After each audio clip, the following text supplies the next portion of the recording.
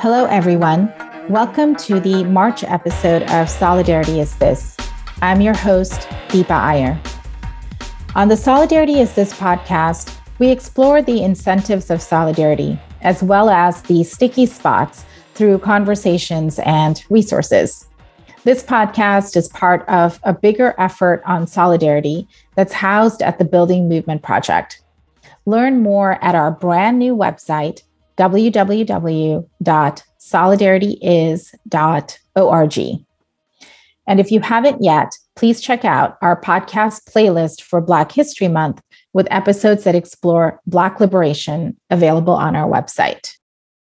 As I tape this podcast, there is a lot happening around the world.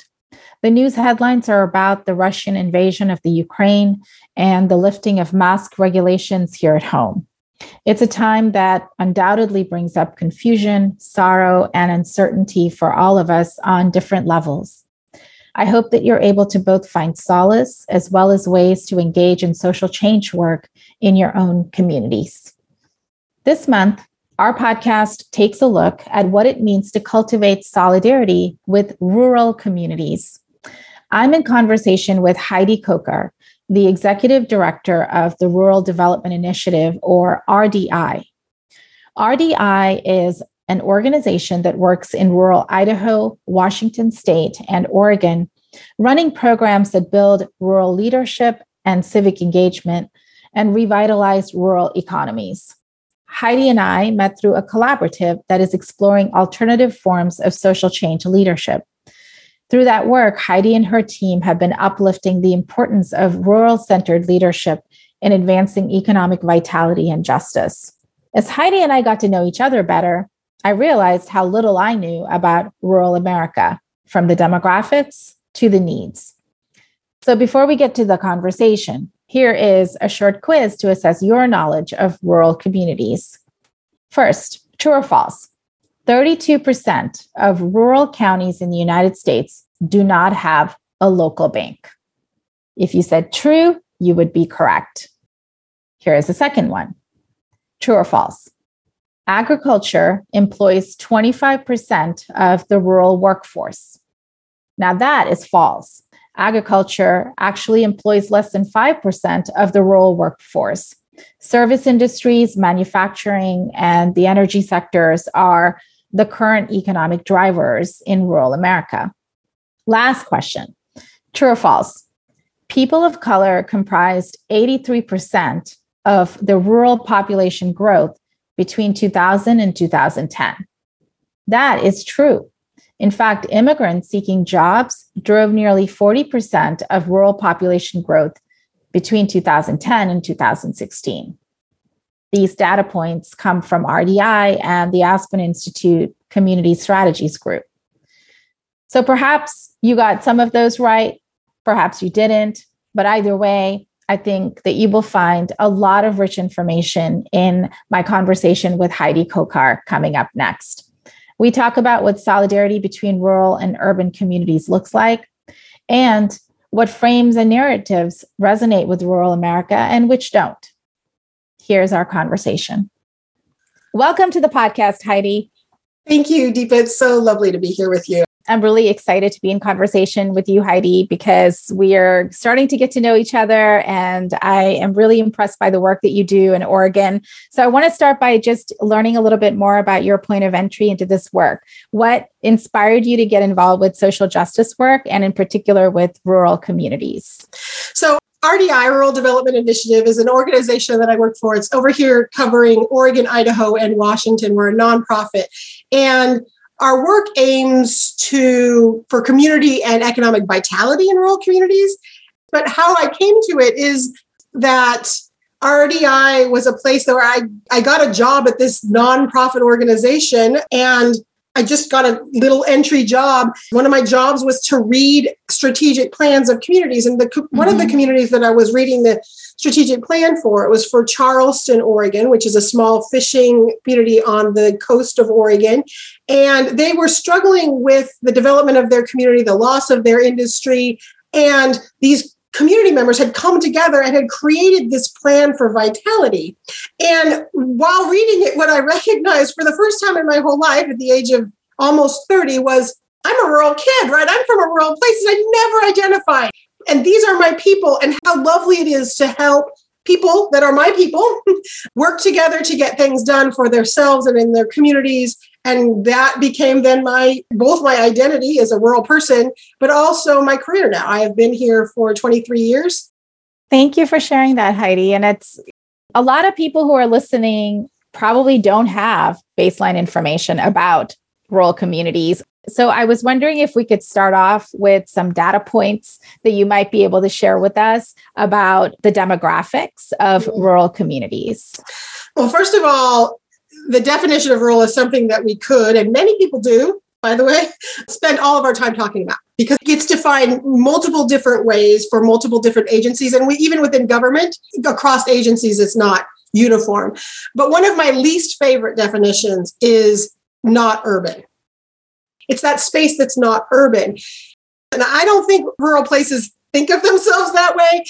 I think that there's this intrinsic value that we're missing with these definitions, and that we're missing when we think of it as not urban, because there is intrinsic value in the people, in the places, in the economies, in the natural resources that these people steward. Right. Rural makes up the majority of our landmass in our country. 97% of all places of our country are rural. Nearly 80% of the high poverty counties in our nation are in rural.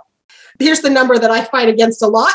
Rural receives 6% of all of the philanthropic investment. That's $1 in $16 for 1 in 5 people. Wow, Heidi. Those are really stark numbers. They're also numbers that I think a lot of us don't know. And you started talking a little bit about some of the needs in rural communities. And obviously, this is not all of a sudden, right? These are generational issues.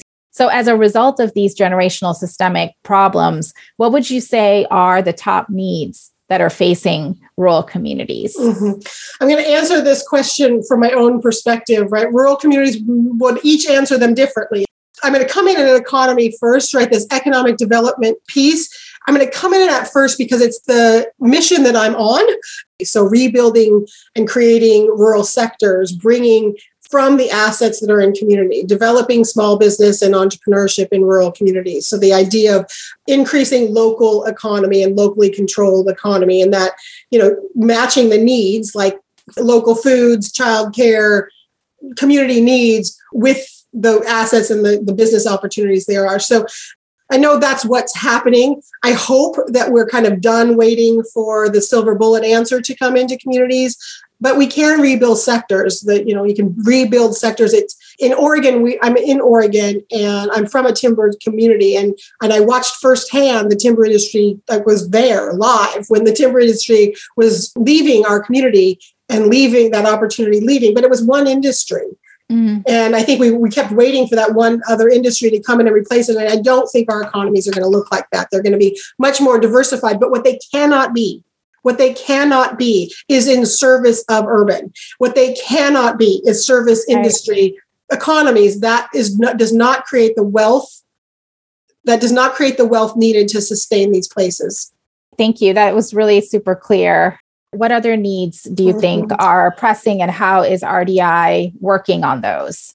It is capacity building. It's the idea of building the capacity of local people to work together to get things done, and to bring in the resources and the information and the other things that they need in order to get done what they want to get done. I'm a stark believer in local people should be driving local change. And so there's just not enough resources going into community and people who are doing this work. So the idea of building local capacity is huge. There is an enormous amount of poverty in Appalachia in the Deep South. And not only that, but that is concentrated with people of color in those places. As you look back, over the last 20, 30 years where you are in Oregon, what are some of the root causes that come up?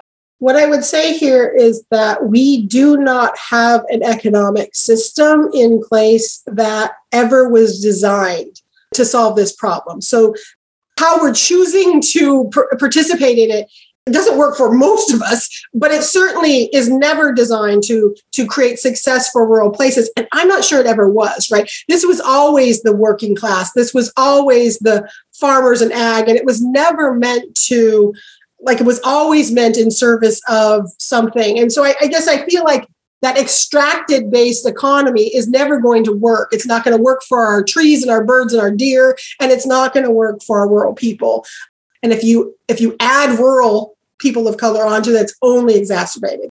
The silos are so real, and there are silos everywhere, right? But you mentioned several times throughout our conversation, communities of color. So I want to kind of dive into that a little bit more. How would you characterize issues of race in the rural communities you work in? So again, I think a lot of folks don't know that people of color also live in rural communities, right? So tell us a little bit about how issues of race show up and how communities of color living in rural areas are experiencing perhaps, the double, triple impacts of what you've been sharing. If you saw me in my face, you would look at the whitest woman you've ever seen, right? Like, here I am. So there's part of this question that I feel incredibly uncomfortable answering, is like, what do people of color feel like? I don't know the answer to the question. You saying but that. Here's what I am gonna say. I love that we have I love it, and that's sarcasm in the sarcasm font, that we have now put rural synonymous with the word white. And those are not. That is the first thing. And the problem is that that's not just from the outside. That is how all of us all have kind of defined rural. And that isn't, first of all, it's not true. I'm from Oregon. Oregon is 75% white. 11 of the 36 counties have a higher Hispanic population than the state average. Every one of those 11 counties are rural. Mm-hmm. There's 8 counties where there's a higher population of Native or Native Alaskan population. We're getting more and more colorful. We're getting more and more diverse. And often these are the poorest of the rural poor, right? This is certainly the Native. We have 9 federally recognized tribes, many more that are not. These are the poorest of the rural poor, our American Indians and our indigenous population. What are you hearing from the communities of color that you work with in rural communities? If they're part of Rural Lead or other programs that you're doing, entrepreneur programs, what are their demands? What are their hopes and dreams? They want their own tables, which is an interesting thing that came out of the Rural Lead, is we don't want to just be involved in your tables. We want our own tables to build our own strength and our own power. We want to have the ability to explore our own issues from our own lenses, and not your gaze and not your lens. And we want to be included. So diversity, equity, inclusion, the words don't necessarily aren't prevalent in the community, let alone the practices. And so I feel like that is true for BIPOC communities as well as the white population. Thank you for sharing that and making it so clear too, Heidi, because when you were speaking about that, it really reminded me of some of the work we do on solidarity, which we'll pivot to next. But before we move on to the solidarity piece, I do want to give you a little bit more time to talk about RDI's work in the rural equity space. How do you center equity and what does it mean to do that? Right now, we are skilling up. So to me, we as facilitators are working on the frame and like getting the frame of equity right and how that works in rural places. Because the frame is different from a culture of rural, which can be conservative in nature, certainly more tight-knit than urban, certainly more collective and community-based. So some ways there's opportunity. Right. But the words really do matter when you're talking about equity work or what you would call solidarity work in rural places. So it depends on where you are in terms of the language you use and the frame you use. But one of the things I learned that I'm going to try to incorporate in the work that we do is what you said around language matters. And so, we need to understand how some of our language could be off-putting or might not resonate or might just be like, what are you talking about? Right. And really centering the values that people hold and using their language to describe. Well, thank you. That's lovely. There's so much more. So let me close by asking you about any calls to action that you have for our audience. How can we support, amplify, and work more closely with rural communities? Mm-hmm. We are far from equity in our country, and where that shows up the clearest for me is in rural places, and where I can see the clearest path forward in ways that don't divide us upon racial lines is in the rural-urban diversity and that rural-urban inequity, because it's there.